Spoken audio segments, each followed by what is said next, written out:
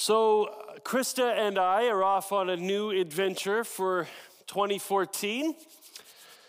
Some of you may know that Krista and I celebrated our 10-year wedding anniversary back in January, which at Southbridge Community Church means that we were qualified to apply to become marriage mentors, kind of premarital counselors for couples that are engaged to be married sometime in 2014, which is really exciting for me and a bit ironic, because when I started working at this church 17 years ago, I was 24 and single, and I did premarital counseling like all the time, and then the church was a lot smaller back then, and then somebody realized just how dumb that was, and I got totally fired from that position, and somebody else did it. But now, after 10 years of marriage, I'm finally qualified to step back into that role. And so Krista and I have been meeting together with two different couples in this early part of 2014 and just kind of getting to know them and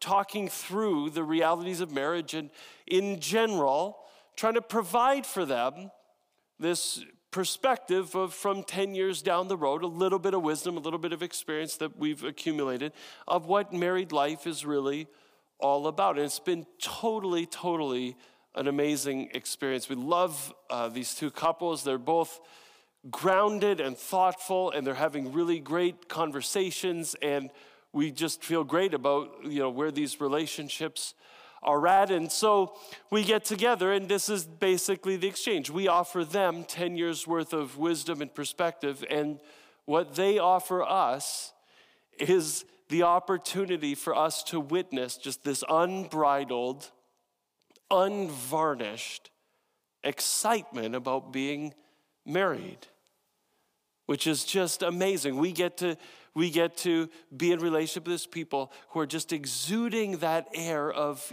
young love, not naive love, just young love, just eagerly anticipating what it's going to be like, as best as they could prepare and anticipate it, what it's going to be like to be married. And it's refreshing and it's invigorating, and at some core level, it's spiritually illuminating to see before your eyes a living picture of the love of God.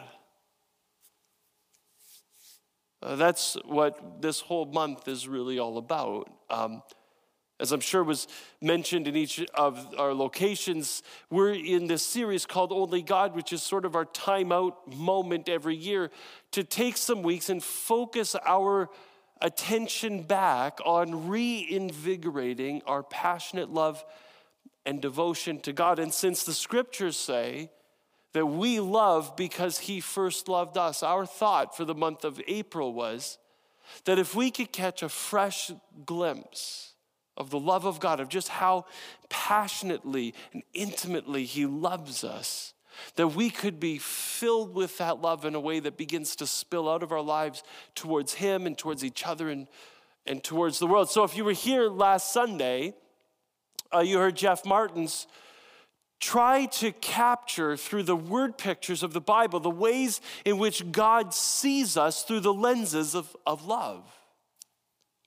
If you weren't here, Jeff talked at some level about how God sees us as his children. He sees in us his likeness, his reflection, what he is like mirrored back to him. He sees us as these kind of little miracles running around that he absolutely admires and adores, just in the same way that we adore our children. Jeff said that we are God's masterpieces. These works of art that he has painstakingly and intricately labored over, that he's just created beautifully. We are God's ceiling of the Sistine Chapel. We're God's Handel's Messiah. We're God's Taj Mahal. We're God's Romeo and Juliet. We're God's prized possession. The only thing in the world that God would and literally did give up absolutely everything in order to have for himself. But there's one more word picture. I mean, there's a lot more word pictures, but there's another word picture in the Bible that to me absolutely captures, it just describes so meaningfully to me the way in which God loves us. It's a word picture that emerges actually 800 years before Jesus was even born, a picture that was first penned, as far as I can tell, by the prophet Isaiah. In Isaiah chapter 62, verse 5, where it says this, "As a young man marries a young woman, so will your builder marry you, Jerusalem."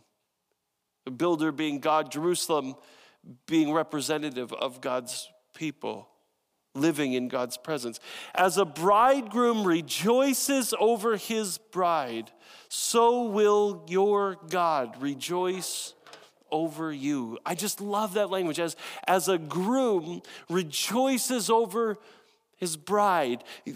We, all of us together, each of us individually, we're the bride of God, adorning ourselves, preparing ourselves, doing our makeup and our hair and trying on dresses and going to the gym and doing whatever it is that brides do in preparation for their wedding day. We are God's bride, preparing ourselves to be married to him. And God, looking at us, feels everything that a groom feels when he stands here at the front of the church and he sees his bride come through the back doors. When God looks at you, his eyes get all misty and he gets a lump in his throat and his heart starts pounding and there's this knot in his stomach. Being a groom is a very medical event. There's a lot of stuff that happens inside your body. But whatever the groom feels when he sees his bride, that's what God feels when he looks at us. It's a powerful image for me, I think, because for most of my life, my adult life, teenage life, and adult life, I lived with this incredible fear of commitment. Which I think could accurately be described as abject terror at the idea of being in a relationship. I wasn't afraid of girls. I liked girls. I was attracted to girls. I wanted to date girls, but there was something that happened inside of me the second dating somebody turned into a relationship. And the second we went from people who were dating to a couple, the moment we were a couple, there was something inside of me that just rebelled against the notion. And I had to as quickly as possible, find a way to get out of this relationship. And so what I would do is in my head, my brain would spin and I would run reasons to break up with this girl until something finally felt to me like it was a big enough reason to justify getting out of this relationship, right? And so, whether she had man hands or she ate her peas one at a time or whatever it was, it had to be a big enough reason to justify terminating the relationship. And I remember having a phone conversation with Krista. We had been dating about 2 months, just over 2 months. And we were talking on the phone, and I said to her the one day, I said, you really ought to be proud of yourself today. And she said, why is that? And I said, because normally for me, the first part of every relationship is spent trying to come up with a reason good enough to break up with the girl. And I've been doing that in our relationship, and I haven't yet been able to come up with a reason good enough to break up with you. And it's romance. It's just romantic is what it is. You don't understand. So she started to laugh, of course. And I said, but that's not the good news. And she said, oh, great. What's the good news? I said, today, I actually started thinking of reasons that I'd want to keep you. And at that point, she couldn't control it. She just burst out laughing. And she said, tell me that you never date girls that have a low self-esteem. And I said, I have, and it's gone horribly. But I lived, all that year that we dated, I lived with this terrible tension of knowing that I was falling in love with her and being increasingly uncomfortable with what that meant for my fear of commitment because I could see where this was going. In fact, I proposed to her. and didn't feel great about it. Like I knew I wanted to marry her. I knew I should marry her. It was right to marry her. It's what I wanted to do with my life. And I felt terrible about proposing to her. And I was uncomfortable for our entire engagement. And really, I only ever finally felt settled standing at the front of the church. And when I saw those doors open and I saw her begin to come down the aisle, in that exact moment, my heart answered every question my head had ever asked. And I've never since that day ever once questioned whether or not I wanted to be in this relationship. It's been awesome. And that's what God feels when he looks at you. It's interesting to me, though, the reason I'm intrigued by this word picture is that not every instance or mention of us as God's bride and God as the groom, not every mention of that picture is actually positive in Scripture. In fact, right around the time that Isaiah is writing his words about the bride and the groom and us and God and so on, another prophet by the name of Hosea is also writing about the same imagery. And in Hosea chapter 1, verse 2, it says this: when Yahweh began to speak through Hosea, Yahweh said to him, "Go, marry a promiscuous woman and have children with her. For like an adulterous wife, this land and these people are guilty of unfaithfulness to Yahweh." And so he married Gomer, daughter of Diblaim, and she conceived and bore him a son. God comes to Hosea and he says, listen, I want you to marry that woman. And your marriage is going to be symbolic of my relationship with my people. Now, I don't think what God said was go marry a promiscuous woman. In fact, even less so. God definitely did not say go marry a prostitute. That's the tradition, is that God said go marry a prostitute. And there's no way that God said go marry a prostitute, because there is a word in Hebrew that refers to somebody who sells their body for sex, and this is not the word.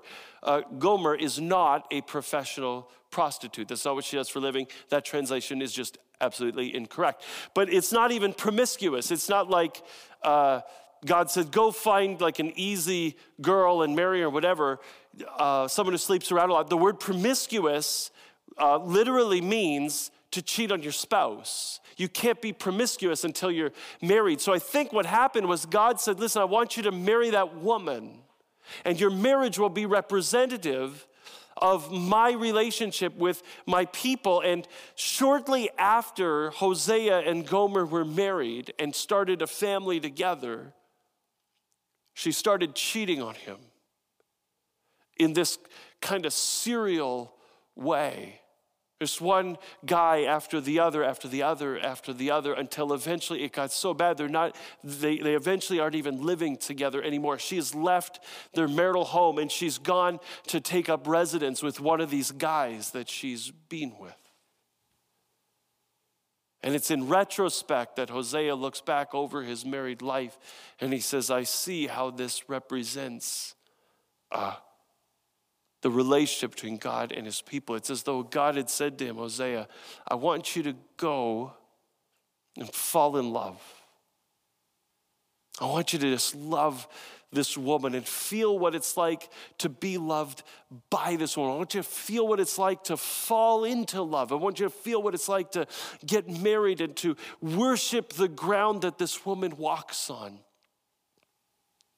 And then experience what it feels like for her to rip your heart right out of your chest and stomp on it on the ground. I want you to know the devastation and the anger and the confusion and the chaos and the humiliation and the shame that comes along with discovering that unbeknownst to you, behind your back, you've been sharing your wife with other men. That at night she sleeps in someone else's arms. Because God says, that's what I have to live with in my relationship with my wife. my people. The ones who were supposedly fully devoted to me, who committed that we would be together in richer and poorer, in sickness and in health, forsaking all others till death do us part. And I live every day with the pain and the hurt of knowing what it feels like to be unloved, to be cheated on by the person that I love.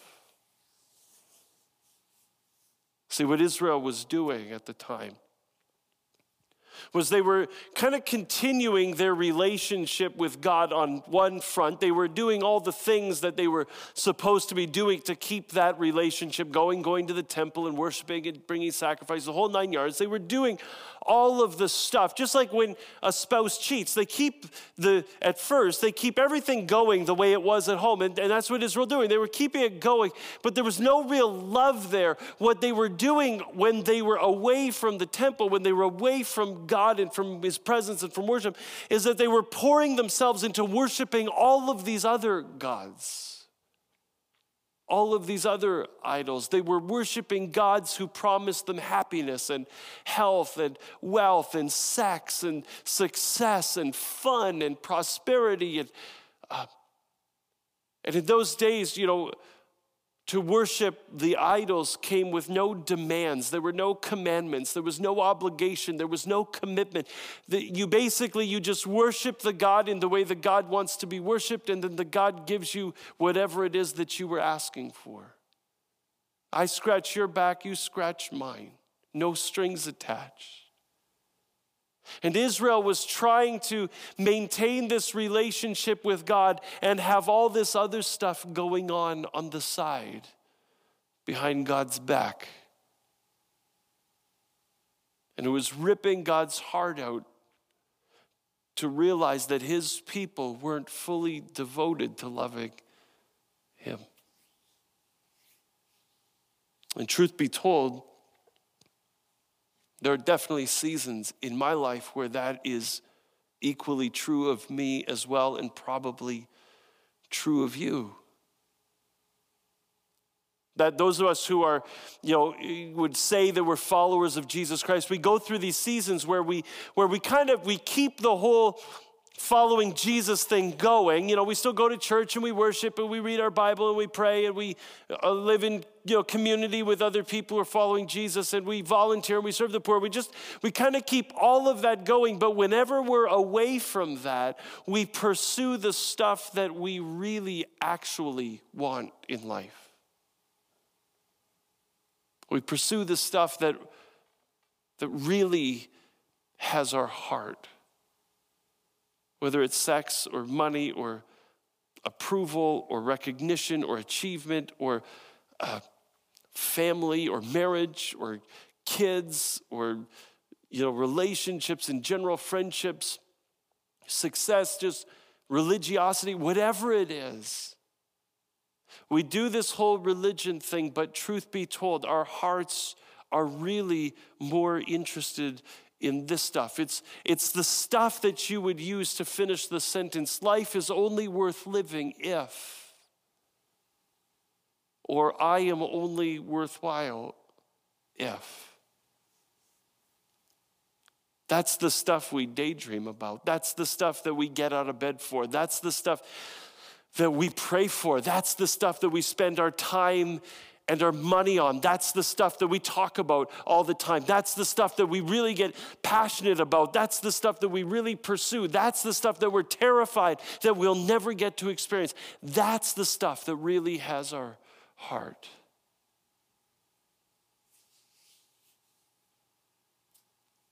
We make bad decisions with our lives because we're trying to have our cake of this God stuff and eat it too with all this other stuff.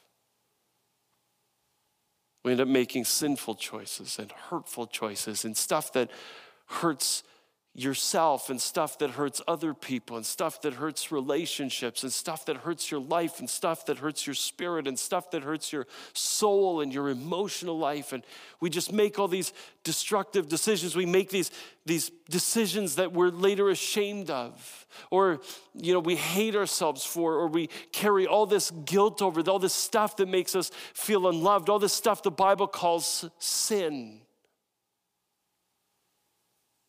And we end up feeling guilty and ashamed and far from God and unlovable, and God ends up feeling unloved and brokenhearted. The New Testament uses the language, don't grieve the Holy Spirit, don't grieve God, don't pain him, don't torture him, don't hurt him with the hurt of feeling unloved because you're too busy chasing everything else to really pour your life into being fully devoted to him.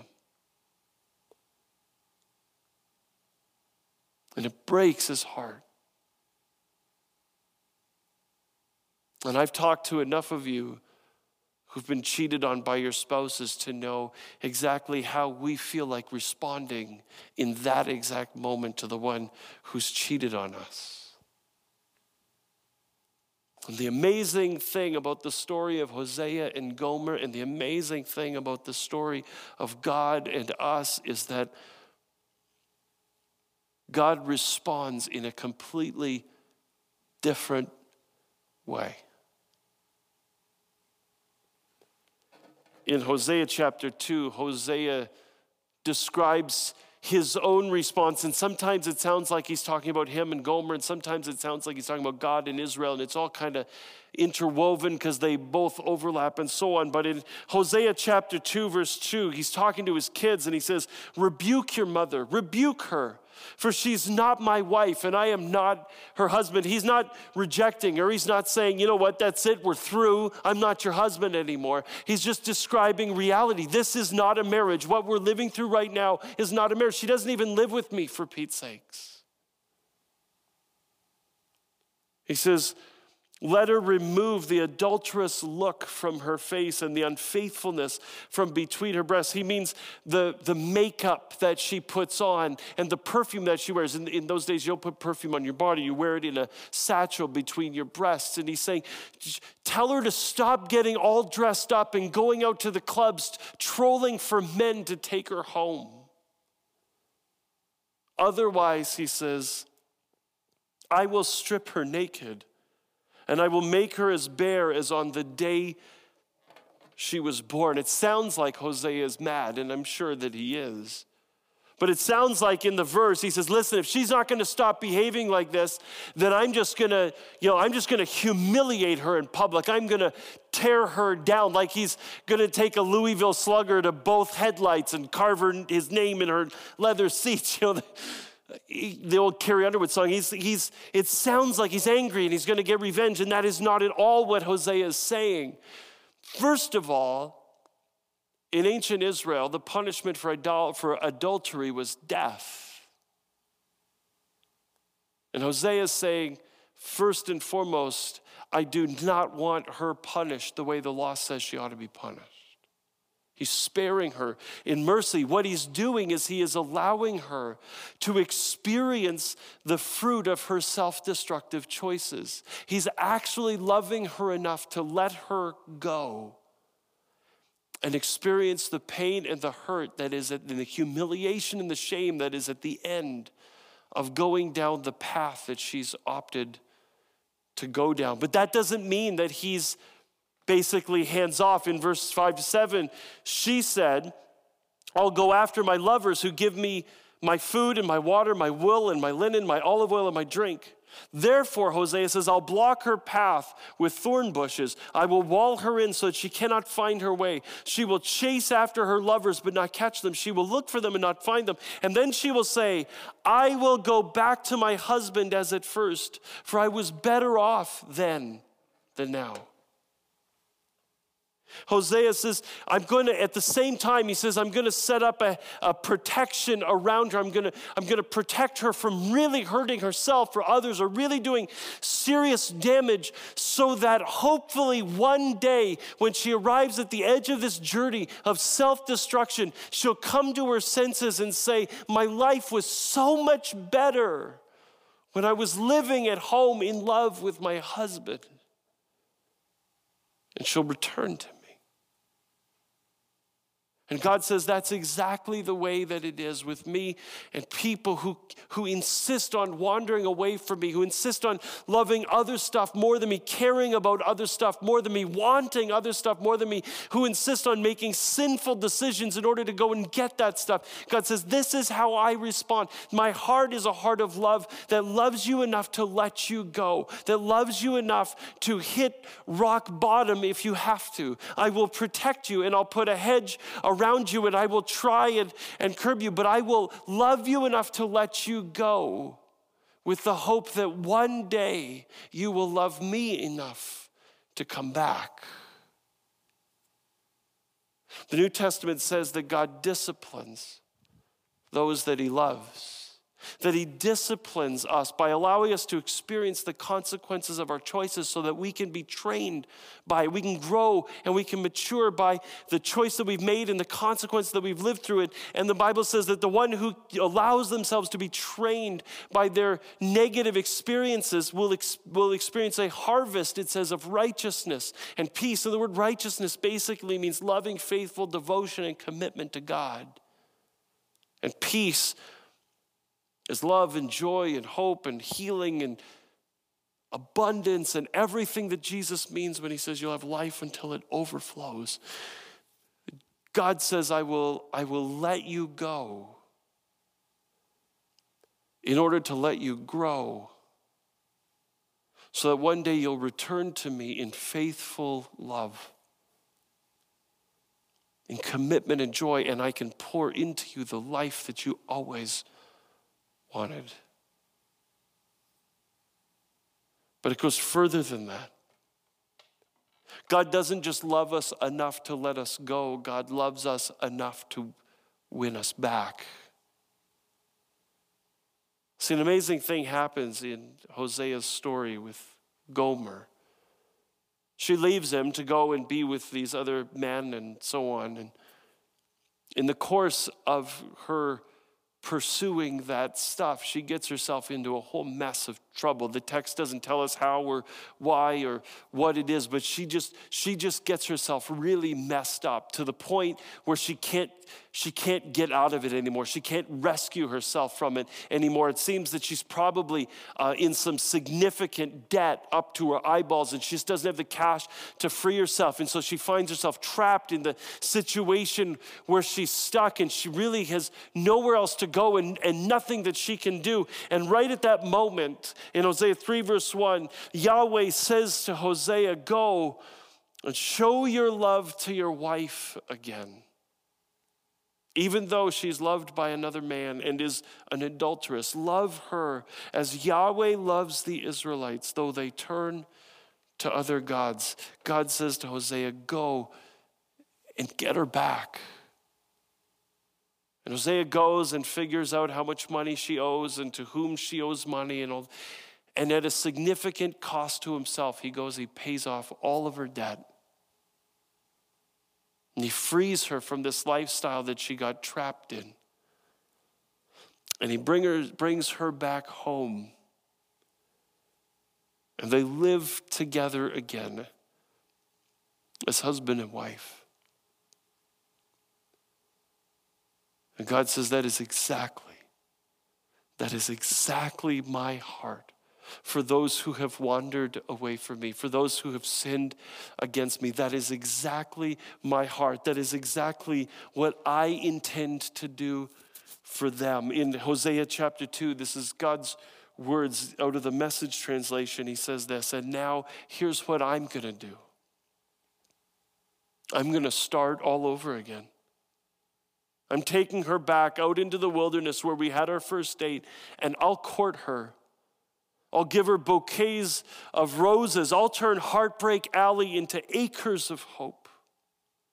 And she'll respond like she did as a young girl those days when she was fresh out of Egypt. He's talking about back in the Exodus when he rescued Israel from slavery. And at that time, this is God's message still, you'll address me as dear husband.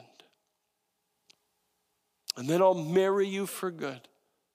forever. I'll marry you, true and proper, in love and tenderness. Yes, I'll marry you and will neither leave you nor let you go. And you will know me in intimacy and passion.